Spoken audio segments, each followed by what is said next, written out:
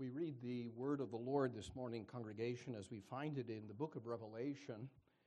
We're going to be reading Revelation chapter 2, verses 8 through 11 on page 1219 in the Pew Bibles, page 1219.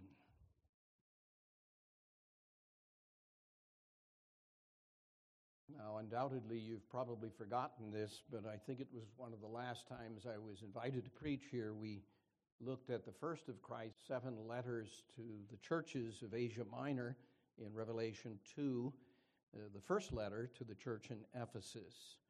And so today we come to the second letter to the church in Smyrna, beginning at verse 8 of chapter 2. Let us listen together now to this word that the Lord speaks to us. And to the angel of the church in Smyrna write the words of the first and the last, who died and came to life. I know your tribulation and your poverty, but you are rich, and the slander of those who say that they are Jews and are not, but are a synagogue of Satan. Do not fear what you are about to suffer. Behold, the devil is about to throw some of you into prison, that you may be tested, and for 10 days you will have tribulation. Be faithful unto death, and I will give you the crown of life. He who has an ear, let him hear what the Spirit says to the churches. The one who conquers will not be hurt by the second death.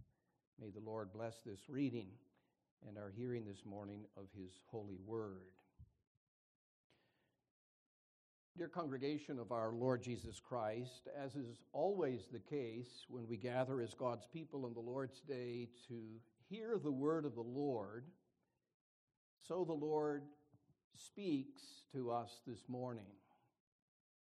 It's a letter by the risen, ascended, glorified Christ who has the stars of the 7 churches, who are, we're told in chapter 1, the messenger angels, and if I might, by way of extension, the courier who comes to you, otherwise known as a minister, with something, not of himself, but a letter that has been given and trusted to him. By the way, if you think of a courier or a mailman or a mailwoman, I don't know whether you know even the name of the person that deposits mostly junk mail in your box. Every Saturday is my day to get mail at our house, and invariably it's junk. It goes in the round file. Well, when we get a letter, when the Lord speaks to his people, as he does to the church in Smyrna, one of the 7 churches of Asia Minor, and note 7 churches. There were more churches in Asia Minor than these 7. These are real churches with real challenges to whom Christ writes a very direct word by way of letter, carried to them by the one whom he appoints to bring the message, the letter. But note the number 7, not by accident. Numbers in Revelation are never accidental. The number 7 is particularly symbolic of the fullness, the completeness, which is to say that these 7 letters are representative. They speak to the whole church in all of its history, from the time of Christ's first coming until the time of his coming again at the end of the age.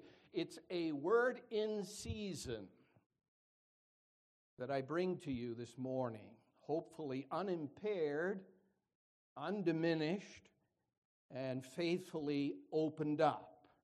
You are hearing from Christ himself, who walks among the 7 lampstands.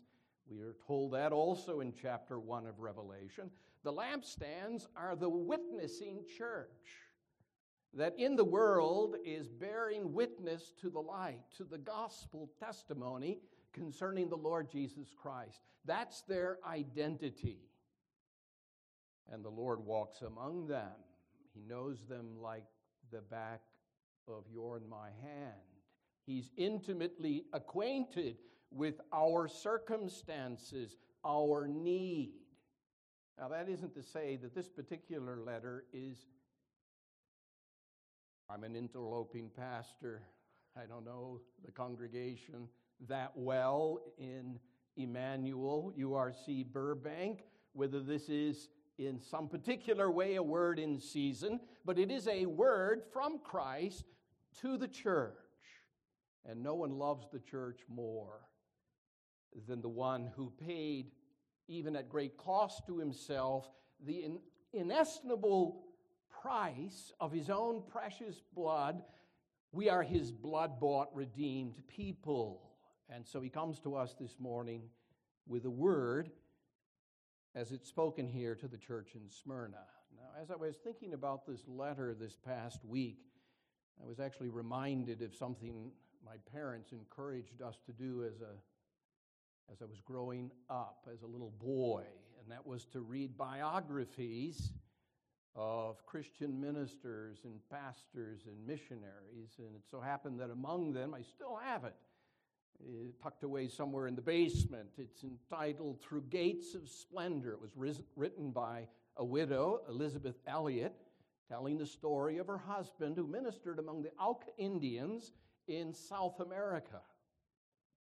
Why do I mention that? Because Jim Elliot is, by Elizabeth, said to have once declared, he was martyred for his testimony to Jesus among those Indians, he is no fool who is willing to lose his own life if he has what is of greater value and cannot be lost. That's really the burden of this letter. One of the things you may know about these letters is most of them have a word of commendation, a word of praise from the Lord. You're doing well, my good and faithful servants. Takes note of that. But he also, in most instances, 5 out of the 7, issues as well a word of criticism or of condemnation. This is one of 2 letters where he has only good things to say to a beleaguered church that is in a circumstance of considerable suffering, even persecution. And he calls them in their context to be faithful even unto death. Now, as we look at the letter, the first thing I would have us notice just briefly is how the Lord Jesus Christ identifies himself. In all of these letters, he begins with a self-identification. These are not boys and girls, young people, these little messages you send by way of Twitter or whatever the instrument you may be using, the media you may be employing. He takes the trouble to address them, identify them, and to identify himself.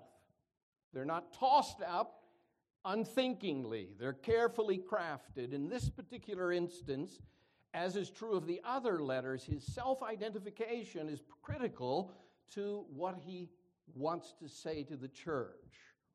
And what does he say of himself? These are the words of the Son of God. These are the words of him who is the first and the last, the Alpha and the Omega, the beginning and the ending, who is himself everlasting, more than that, eternal, always has been, ever will be, the God who is and who was and is to come, as we're told in the first chapter. He is, as the author of Hebrews says, if I might borrow that to get at the point here, Jesus Christ, the same yesterday, today, and forever. He's not here for a moment, gone tomorrow. He's not one thing yesterday, something else today, and yet something further tomorrow. He is abidingly steadfast in all of his saving grace and interest toward his church. It's a bit of a comfort in a world that is evolving, as it likes to say, that is changing. Nothing is stable. Nothing is enduring. There's nothing that you can count on. There's no secure foundation. Well, in the Church of the Lord Jesus Christ, in whatever year, whatever century, in all times past, present, and future till Christ comes, He is the first and the last. But notice, He's also the one who died and who came to life. It echoes the language at the beginning of the book of Revelation in chapter 1, where he says, "Fear not," to John on the Isle of Patmos, "I am the first and the last. I am the living one. I died, and behold, I am alive forevermore. I alone have the key to open the door or to close it of death and of Hades. I am, as our Lord says in the book of John, in John 11, the resurrection and the life. He who believes in me, though he die, yet shall he live. He who believes in me will what? Never die.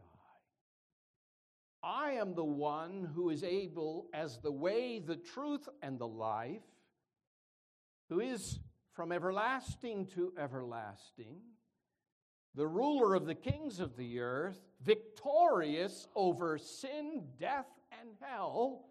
I have the authority to promise and to grant you the fullness of abundant life in my presence and in the presence of God upon His throne, world without end.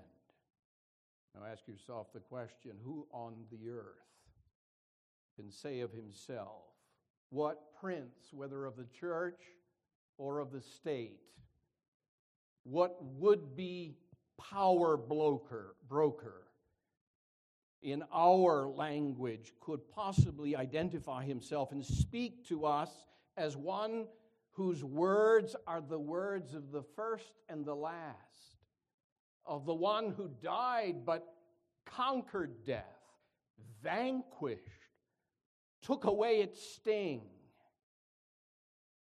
so that those who are His, though they die, yet they live. That's how He identifies Himself, and it's very important as we look now that He says this to this church, because this is a particular church, as I said earlier. It's not just a sort of model or an exemplar with no actuality. It was a church, Smyrna.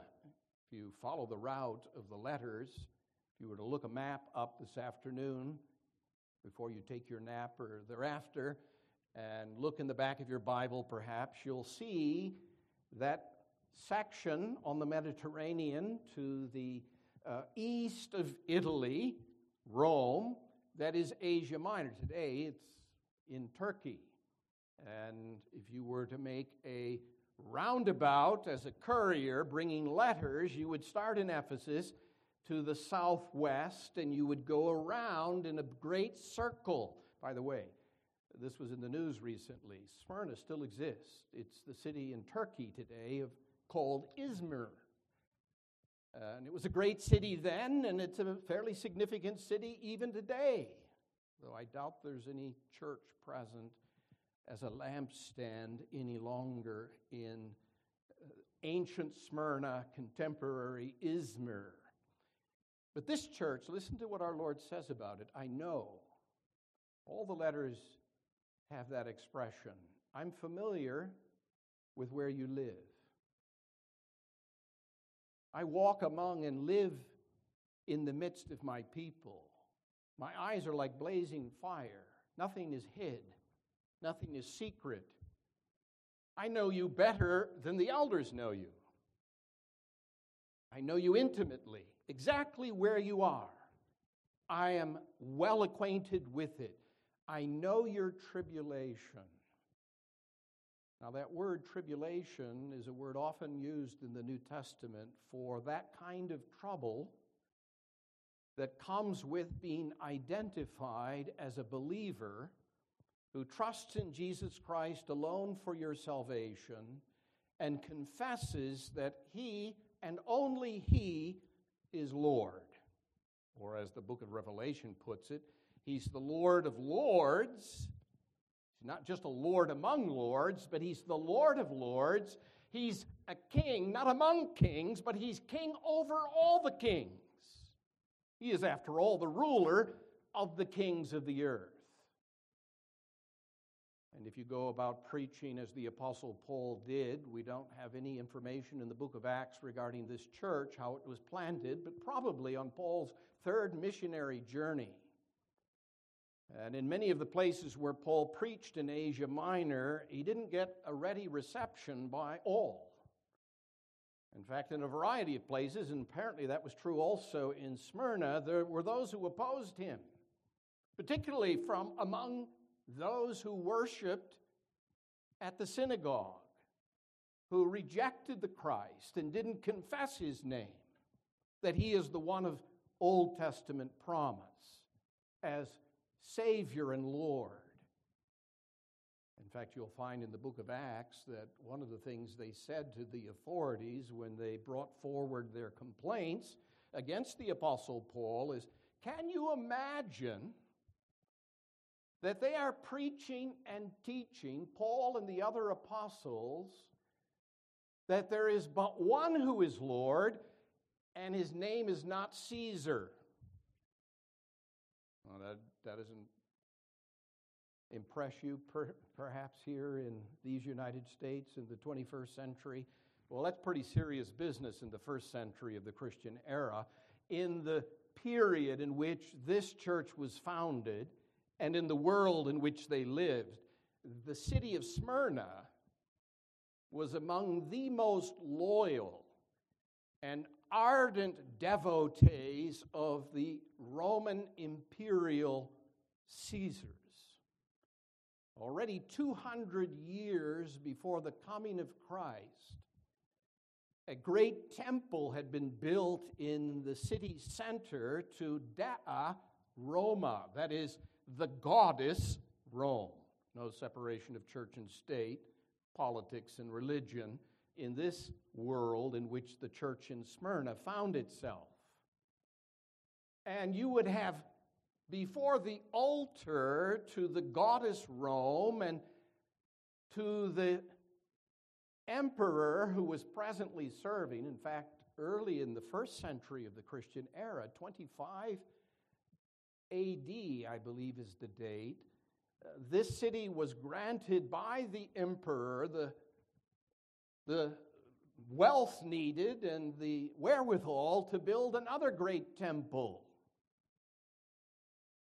to the god or goddess Rome, eternal Rome, and Rome's Caesars, who took to themselves the name Kurios, Lord. Now, why do I mention all of that? Well, it explains what our Lord says about the circumstance of this church. Their tribulation was born out of their unwillingness to let loose their grip on the confession they made regarding Jesus Christ, to whom they owed and gave themselves in full devotion and allegiance, and even if necessary, at cost to their own person, they would not yield. They would not offer incense before the altar as prayers were offered to the goddess Rome and to the great Caesar seated in the imperial court in Rome itself. Their trouble stemmed from their confession and their allegiance to Jesus Christ. He also says, I know your poverty. What kind of poverty it was. The word that's used here for poverty is not the garden variety word for poor. That is, you can get by. You've got enough Social Security to pay the rent or the mortgage and have food on the table, but nothing much more than that. You can get by. Now, the word used here is destitute. And now you must know that Smyrna was a very prosperous city, second to Ephesus in Asia. Why were they not prospering? Well, we know later in the book of Revelation there's that mysterious mark of the beast, and it's not some sort of a little computer chip put into your wrist or something of that sort, or on your forehead. The mark of the beast was very much like what you might receive if you go to the theater or to some event and they stamp, you go to the auto show, they stamp your hand, right? That way you can come and you can go. You can return after having had a little bite to eat to the event, the exhibit, whatever it might be. Well, in this context, if you wanted to sell your wares in the marketplace, if you wanted to carry on in the commerce, the economic life and flourishing, prosperity of the city of Smyrna, well, it was all tied up, just as the politics was tied up with swearing allegiance to the emperor. It was also tied up with worshiping the gods of the various trade guilds. It was a tough thing to be a Christian in the city of Smyrna. It's hardly worth comparing to possibly your boss telling you that you can't have this job, or you're to be fired, or you're not to be promoted because you're unwilling, though it is not a work of necessity or of mercy, to work on the Lord's day. They were in constant opposition. They probably were much like the church of the Hebrew Christians to whom the book of Hebrews was written, where the author of Hebrews says in chapter 10 that when they were deprived of their earthly possessions and stripped bare of all that they had accumulated, they took it willingly because they knew they had a new and better country for which they were, by faith, eagerly awaiting, like the saints who have gone before us. Abraham, who looked for a city that has foundations, whose builder and maker is God. Like the prophets of the Old Testament economy, who never entered into the fullness of their inheritance, but walked by that faith which is the substance of things hoped for, the evidence of things not seen. You see, that's why this letter has no condemnation. The Lord applauds. He expresses, as the church's Savior and Lord, even sympathetic high priest, I know where you live and the trouble that you're in, the poverty that you are enduring, but you're rich. We'll come back to that in a bit, in a moment. How could they be destitute, experiencing tribulation? Also slander. Reminds me of our Lord's words in the Sermon on the Mount as he speaks of the citizen of God's kingdom. Blessed are you when men speak ill, slander you for my name's, for righteousness' sake. For great is your reward in the kingdom of heaven. They were slandered.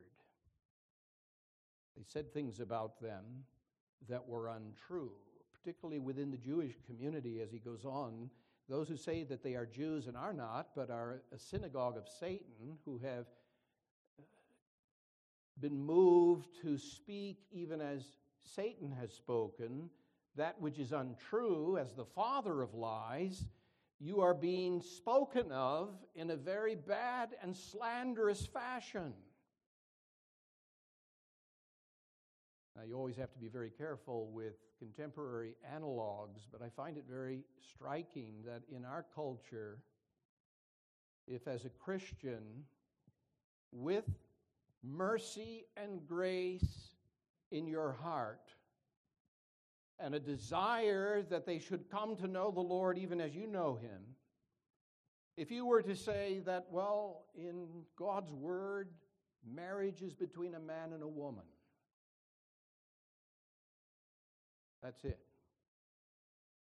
And that's the way of God's will. Of what will you be accused? Of something called a phobia. Worse than that, you'll be called a hater.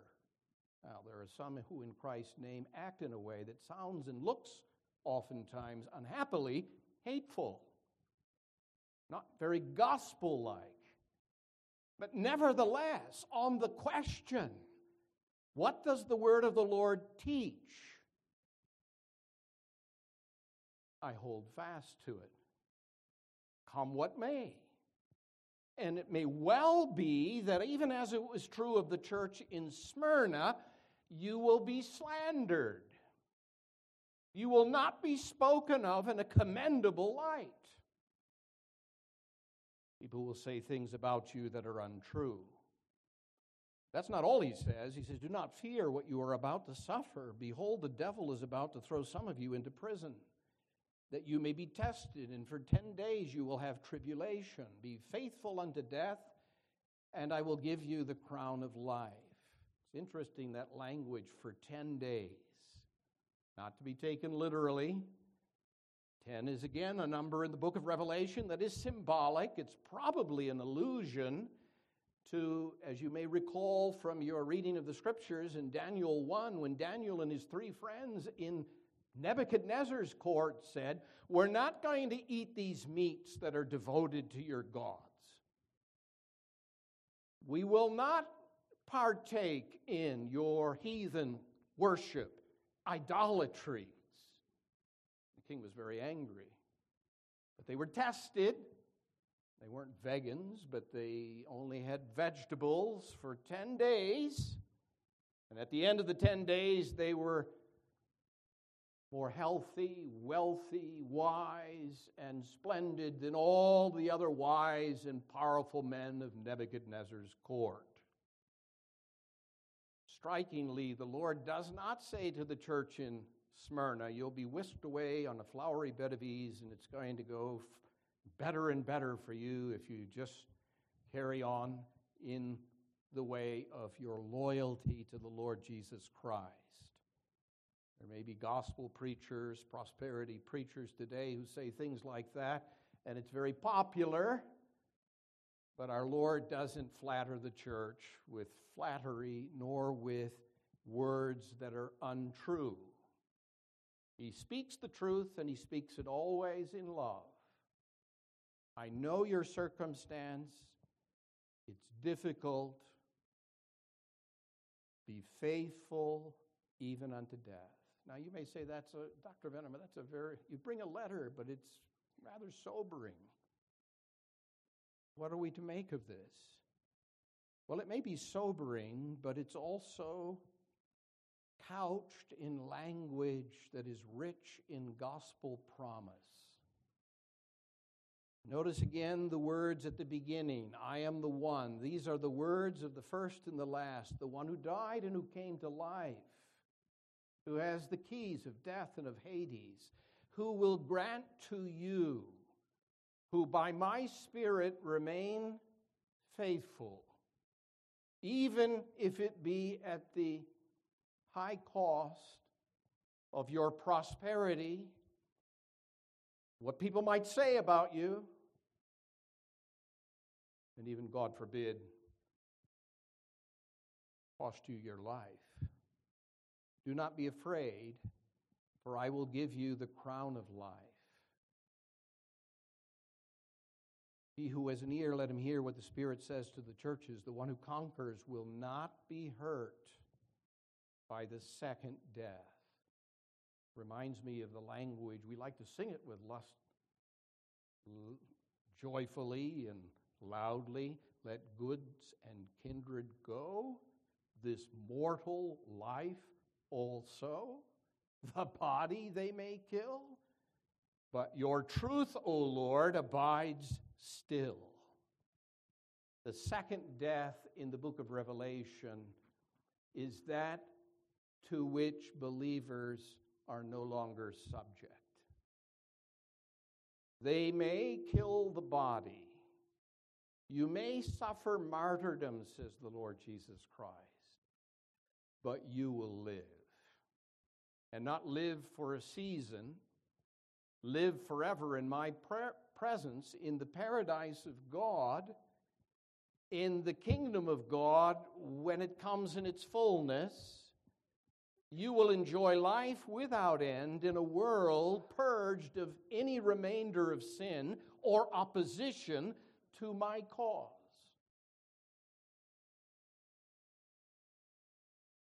The worst that they can do to you is take from you life in this body, but you will receive the crown of life. You know, there are athletes, boys and girls in the world who for years and years discipline themselves, work, labor, to what end? That they might possibly stand at the podium at the end of the contest and receive the victor's gold medal. In those days, in the athletic endeavors, in the arena of the cities of the great Roman Empire, you would receive a garland, a wreath. But they were always wreaths that, like any gold medal, it eventually fades.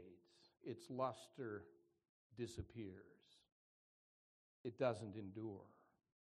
It's not a crown of life from one of whom it can be said he is the first and the last. He died and he lives forever, together with all those who are his, to whom he grants the gift of deliverance from the power of the second death, which is to be cast away from God's presence into the lake of fire forever. Now, you may ask, brothers and sisters, well, how does this, as I've already suggested, speak to us? If nothing else is gleaned from this letter, let it be this: that you as a Christian pay attention to what your brothers and sisters in many parts of this world, like the church in Smyrna, are even now experiencing. I remember an old lady in a church, shouldn't call her an old lady, but an older, mature member of the church who signed me up for the Martyrs newsletter. I forget the title exactly, but Voice of the Martyrs, Voice of the Martyrs. And so I get it all the time now, ever since. And every week you're told of some place in God's world where Christ's little flock is experiencing great tribulation, much like Smyrna. Pray for your brothers and sisters in the midst of their persecution. Another, by way of application, observation would be this: be prepared. God forbid we live in a land of still greater justice, peaceableness, and freedom than is enjoyed by most of our brothers and sisters throughout the world. Not as great as it was, and perhaps not as enduring as we might hope. Just to the north of us, in the country of Canada, it's becoming increasingly difficult not to find yourself as a Christian, inevitably, up against it. In our country, it becomes necessary for us to pay taxes for things like abortion on demand. Doctors are not permitted to freely exercise their religious convictions in the care and keeping of their patients. Schools are often finding themselves under duress. Business people are sometimes in difficult places.